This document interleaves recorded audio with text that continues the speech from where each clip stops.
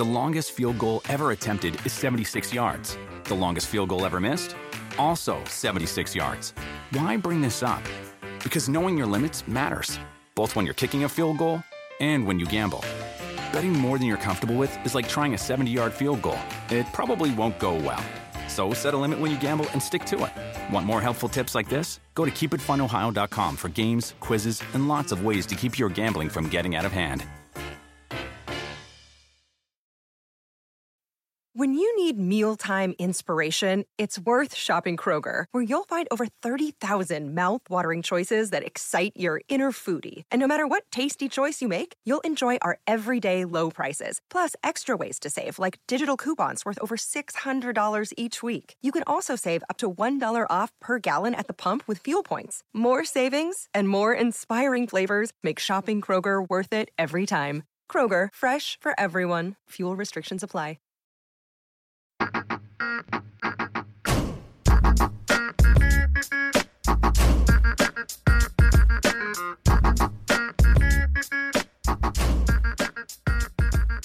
What's up, everybody? Welcome to the Rotoworld Football Podcast. I'm your host, Raymond Summerlin, and I am joined today, as I am every single Thursday, by Nick Mensio to talk about the best starts and most notable sits for Week 10 of the fantasy football season into double digits. Crazy to think about. Rich Hribar will also be stopping by later to discuss some of the most interesting data points from his weekly worksheet column, so make sure you stick around for that. Before we get to all the action, however, I would like to mention the best way you can help out the podcast, whether you find it on iTunes, Stitcher, or some other service. Rating and reviewing helps us in the rankings. It helps others find the show. And as I understand it, Josh is reading out reviews on Fridays, and Evan Silva is giving out compliments to reviewers. So if you'd like to be complimented in the deadpan style of Evan Silva, then make sure you review. All right. That's out of the way. Now let's welcome in Nick. What's up, Nick? What's going on, Ray? I'm still a little, I wouldn't say hungover from the election night, but, just kind of walking through life today.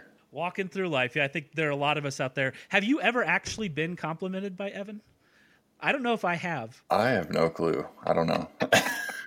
I was just thinking about that. Maybe we should both leave reviews to see if we can get our first half-hearted compliment from Evan. That's awesome. I'll be doing that for sure on iTunes tonight. So we're gonna get into this. We're gonna leave all of the non-football stuff behind. We're gonna talk about football, which is, I think, welcome for everybody that's listening to this podcast. And as always, we're going to hit on a little bit of news before we get to the starts and sits. In a piece of news that significantly brightened my day, somebody that I've been waiting on forever returned to practice, and that is the muscle hamster himself, Doug Martin, who practiced for the first time on Wednesday since injuring his hamstring all the way back in Week 2. It's too early to say if he's going to play this week, considering the long layoff and the setback he suffered during the bye week when he tried to ramp up activity. But if he does play, do you like him against the Bears? Yeah, you gotta like him. He's the Bucs backfield has just been depleted by injury, so you figure if he's gonna play, he's gonna play a lot, and I don't think they'd rush him out there if he's any less than 100%. So if he's in there, I just assume he's gonna handle his 20+ touches, and I'd start him as an RB2 for sure. Yeah, and they've been pretty run heavy lately anyway. They've moved away from what they were doing early in the season, allowing Winston to throw 40 something times. They've moved more run heavy. Getting Doug Martin back should only allow them to do that more.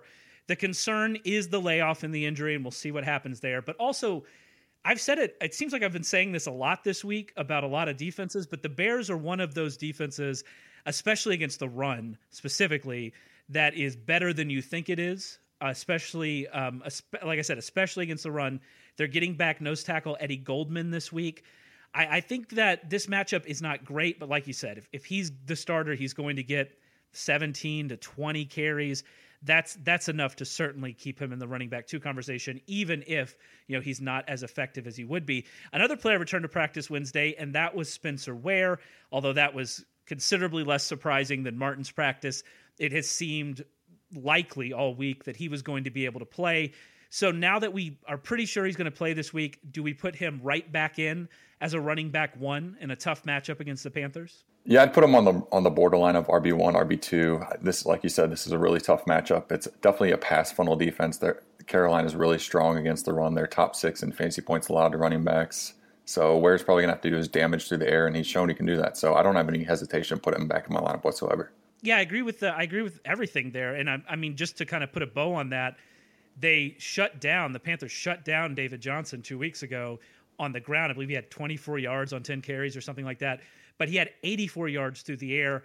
I don't know if Spencer Ware can quite do that, but he's shown that he can be a factor in the passing game, and I think that's going to keep him certainly in the running back one conversation. And finally, for the news, Jeremy Maclin left the game early against the Jaguars last week after aggravating his groin injury.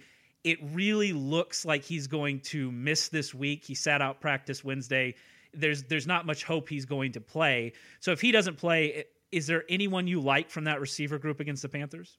I mean, I guess I would look toward Albert Wilson maybe, but the only reason I would is like maybe in DFS or deeper leagues as a wide receiver 4 if I can play 4 receivers, because he played 41 of the snaps last week after Maclin only played 2. Had to bow out super early after aggravating the injury. Caught 3 of 8 targets for 42 yards in the touchdown. Wilson did. And like we said, this Panthers defense is definitely vulnerable against the pass. So, I mean, I'm not like excited to play Wilson at all, but he's going to be super cheap on FanDuel. I'm sure. I haven't looked at his price, but I'm sure it's not very expensive whatsoever. And I mean, in four receiver leagues, I wouldn't have a problem starting him. Yeah, and I think Tyreek Hill deserves a mention too. His 11 targets the last 2 weeks. He's the deep threat. He's the guy that if they're going to make a big play, it'll probably be through him. He's also scored a few touchdowns, which is a little surprising. But again, those were on big plays. I think there are worse dart throws of Tyreek Hill. In fact, in my rankings this week, I'll probably have Hill above Wilson and the player that is being completely wasted in Kansas City, Chris Connolly. But I do think, like you said, all of these guys are just dart throws at this point in deeper leagues and DFS. So I'm not getting terribly excited. Some players we can maybe get excited about are some of your starts this week. And we'll get started with Lance Kendricks, who has 29 targets in his last 3 games. 29. He is the tight end 4 in per games PPR scoring over that span, which is just incredible. Is he going to keep it going this week against the Jets?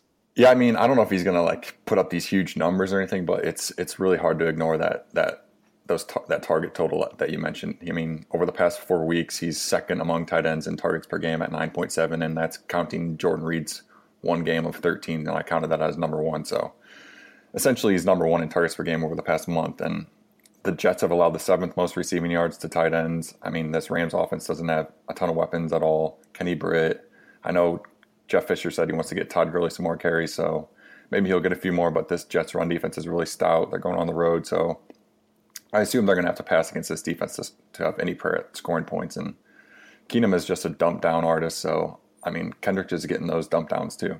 And Kendrick screams low upside, but you'll take 6 catches and 70 yards at tight end right now. For definitely. Sure. It is ugly, ugly out there. Another spot that it's not very pretty is in the Philadelphia backfield.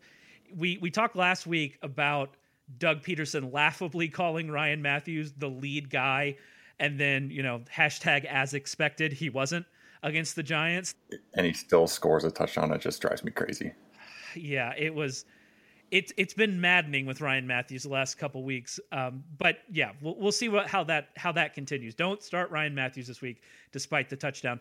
But Darren Sproles is certainly the lead back. He has a decent matchup this week against the Falcons.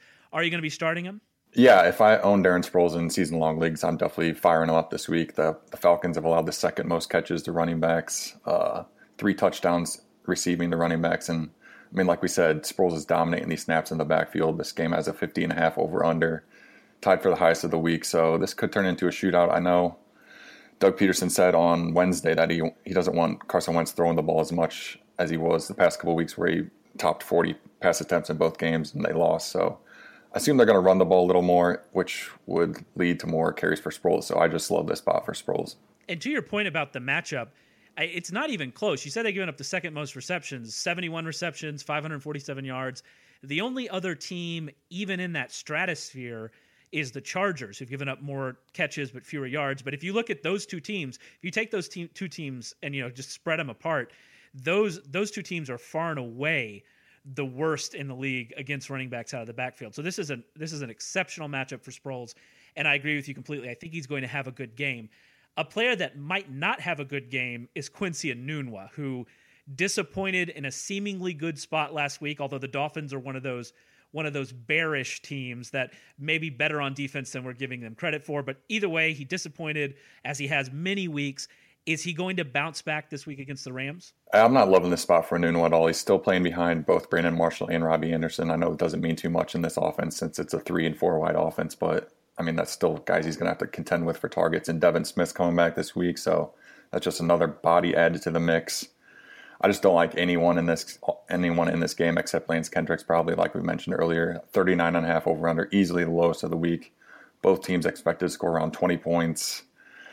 I just don't see Enunwa being that guy. And he's probably going to have to go up against LaMarcus Joyner, who's probably the Rams' second best corner behind Trumaine Johnson. And I gave him a shot last week after his last, after that good game that he had 2 weeks ago.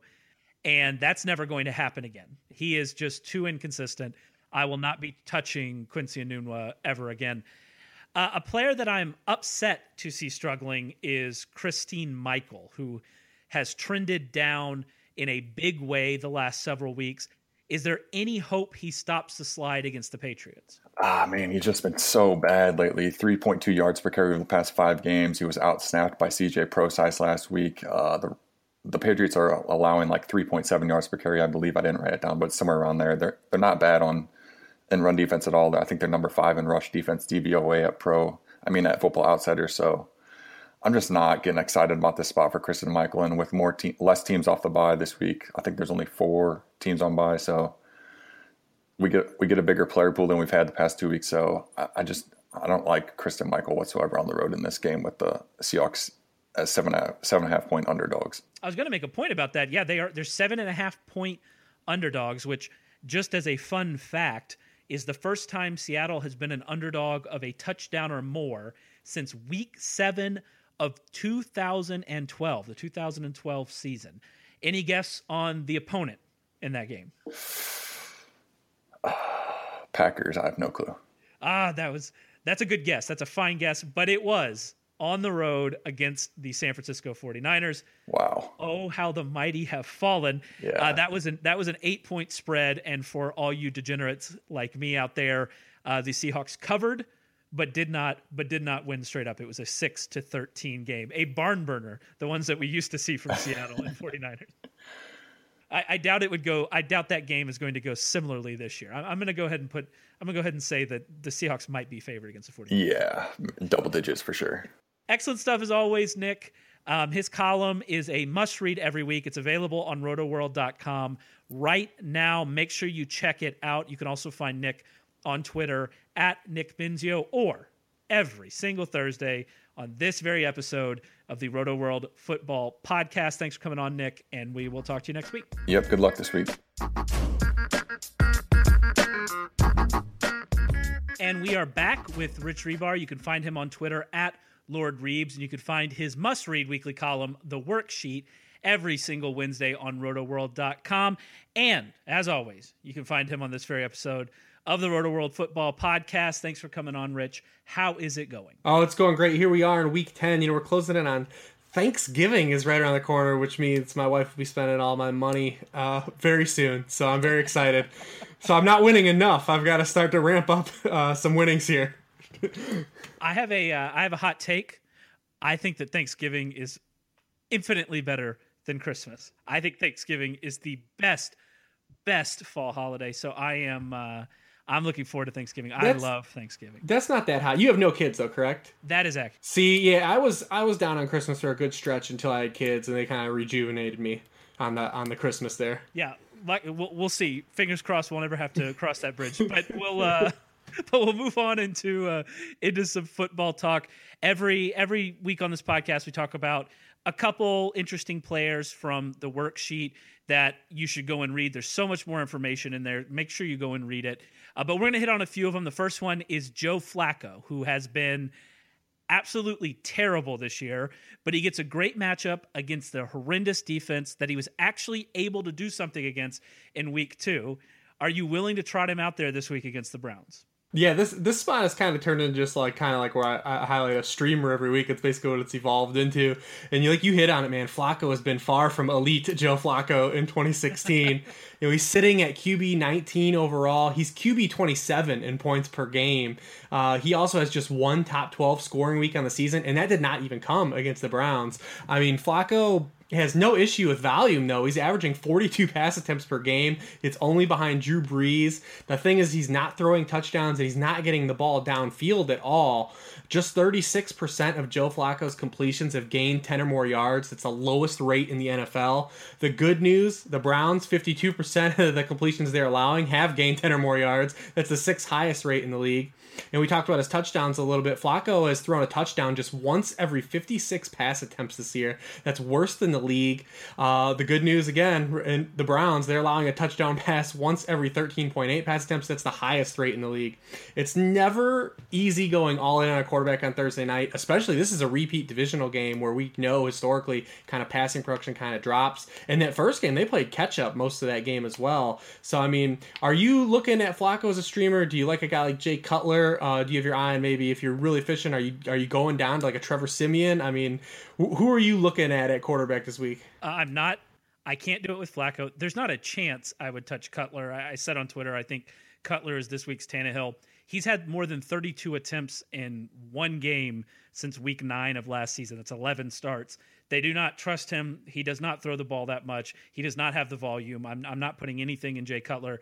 I understand Flacco, but you made the point about game script in that he had to throw a lot in week 2 because they were behind big. The Browns got out to, I think, a 20-0 lead in that game. And he had 20-2. Remember? 20-2. Remember they blocked that extra point. Oh yeah. The NFL has just been crazy. But yeah, so they were out to a big lead. They had to throw all second half. I don't see that happening again. They want to establish the running game. This is a good time to do it. I can't get in on Flacco. I can't get in on Cutler. I do think Simeon's a better option. As crazy as it sounds saying that, I think Carson Wentz is out there in more than half of Yahoo leagues. I think he's a better option. Colin Kaepernick going back to the well because the Cardinals give up a ton of rushing yards. They give up 70 and a touchdown to Blaine Gabbert. But the point that I think that we're making here is that streaming quarterback has been awful for about 4 weeks now. Well, we were good last week. We had Cap. I mean, that was looking good. I don't know how far back. I don't even remember what we talked about in week 8. It's just a blur, so I don't even know. It was definitely a Brock week.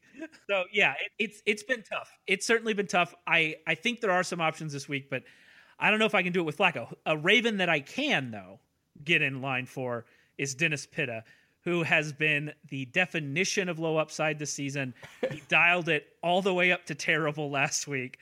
But this matchup, it's too good to pass up, right? Yeah, I mean, I was talking about Flacco, and because Flacco isn't throwing any touchdowns, Dennis Pitta is not catching any. In fact, he has the most targets in the NFL now without a touchdown in the season so far. So I can't promise a touchdown, but Pitta can find a lane to production even this week. So the Browns are dead last in receptions and receiving yardage allowed to opposing tight ends, second to only the Lions in touchdowns allowed. The Browns linebackers and safeties in coverage have just been lackluster. They just allowed a professional lawnmower racer in Jason Witten to put up 130 plus yards after Witten failed to top 70 yards in his previous 17 games played. I mean, Pitta is definitely in the ilk of dad running that Witten is, and he's already one of 6 top 10 scoring tight ends versus the Browns this season as he dropped a 9 for 102 line on them in week 2. Yeah, and to kind of expand on your point with Witten, that was the first time Jason Witten had gone over 100 yards since 2013. So we're talking about upside that Witten hadn't had it was only, I believe, his 7th game with more than 130 yards in his entire career, which was a long career. If Witten's putting up big numbers against you, anyone can put up big numbers. And so I'm completely in on that for sure. Jay Ajayi ran for 200 yards in back-to-back games. Everybody talked about that. He ran for 111 and a touchdown last week against the Jets. I don't think people recognize that's probably a better performance considering how good the Jets defense is. But now he gets another tough run defense on the Chargers on the road. Is he going to be able to keep it going this week? Man, what a turn of events to get us here. From not even making the trip in the Dolphins' opening game of the season to being a part of probably the worst running back rotation east of Minnesota for several games. And now Ajayi's basically like a borderline, like concrete top 5 back for the rest of the season now that the Miami O-line is healthy and the offensive culture has kind of shifted for the Dolphins. I mean, the Dolphins have run the ball on 55% of their plays the past 3 games after rushing for only 34% of their plays the time prior. I mean, Ajayi's just the first Miami running back now to rush for 100 yards in 3 straight games since Reggie Bush in 2011, and he's doing it by stacking splash play runs. He's second in the league now with 24 carries of 10 or more yards. That's just 3 behind Ezekiel Elliott, who has 69 more carries in the season than him. Now, this week kind of poses an interesting dynamic as they're going on the road now for the first time in a month. The Chargers have allowed 100 yards rushing just in 1 game all season as to a team, not even to a back, tied with the Packers for the fewest in the league. I mean, in fact, the only back to even go over 75 yards rushing in a game with them was Frank Gore. But, I think when you look at the past 3 matchups that Ajayi's had coming into those games, all 3 of those looked like subpar matchups on paper. And then the Chargers are still letting every back reach the paint still, even though they're limiting him on the ground, as they've allowed multiple rushing touchdowns in 5 games. That's the most in the league. So while it is, I think, a tougher matchup, he's had 3 tough matchups coming in. I think you're just going to keep riding Ajayi while the Dolphins are going to keep giving him the football as much as they are. And my concern is, like you said, the last 3 games have been at home, and more importantly, they've been able to keep it in positive game scripts. Pretty much. I mean, they were behind a little bit, I think, against Buffalo, but they were able to keep it pretty good game scripts. I'm not sure that happens. In fact, I like the Chargers a lot, -4 this week. But like you said, he's a good bet for a touchdown. He's a locked-in running back 1. I think he has to be in your lineup pretty much regardless of your other options. Finally, let's talk a little bit about someone we kind of mentioned before, Trevor Siemian. Not been playing well late, but he has a great matchup in New Orleans, and he's going to be throwing to 2 guys who are pretty good at football, and that's Emmanuel Sanders and Demaryius Thomas. They're in a great spot against the Saints. Are they top 20 plays this week? Yeah, we finally started to see what we were worried about in the offseason, where the Denver, offense is kind of limited the fantasy output from Sanders and Thomas, as neither have been a top 20 PPR scorer over their past 4 games. And that was after they were both top 24 options together the 3 games prior to that drought. The positive news here is that they're still just getting peppered with opportunity, as the Denver usage tree is still as thin as you can get. I mean, the wide receiver duo here has they've still had over 25% of the team targets in each of those games apiece. Demaryius has 41 targets over that span. That's tied for 2nd in the league. Sanders has 35. That's 11th in the league. They've just been kind of mushed by the play of Siemian. Now, this week, we already kind of hinted at it. Siemian's not actually on the board as a servable streamer. I mean, 6 of the past 8 quarterbacks to face the Saints have been top 10 scorers on the season. New Orleans kind of looks okay versus opposing wideouts, but don't let their fantasy point totals kind of mislead you, because they're skewed a bit, as they're only allowing 5 touchdowns to the position because everyone runs the rock into the paint against them. New Orleans is still allowing the 10th most receptions to receivers, the 5th most receiving yards to position, with no tight end presence on the Broncos roster, and kind of an unknown running game at this point that kind of faltered in a spot that looked like a good matchup last week. I like both Denver guys to get back on the board here as top 20 weeks. And I think Sanders, I've thought this for a while, I think Sanders should be ranked ahead of Demaryius Thomas, and I think that's not a widely held opinion, especially when you look at DFS. When you look at DFS pricing, I know that I believe Thomas has more touchdowns this year. Sanders is getting all the red zone work. He leads in both targets inside the 20 and inside the 10. He has 4 more targets than any other wide receiver in the league inside the 10, but he only has 2 touchdowns in the red zone. I think that's going to turn around at some point. This week seems like as good a week as any. So I'm completely in on both of these guys. But like I said, I think Sanders probably should be ranked ahead of Thomas. All right. Thanks for coming on, Rich. Remember, you can follow him on Twitter at Lord Reeves. You can find his work at rotoworld.com. You can also find Nick Mensio's work at Rotoworld. You can follow him at Nick Mensio. And as always, remember to subscribe, rate, and review the podcast anywhere you find it. And that's about it. We'll talk to you next week.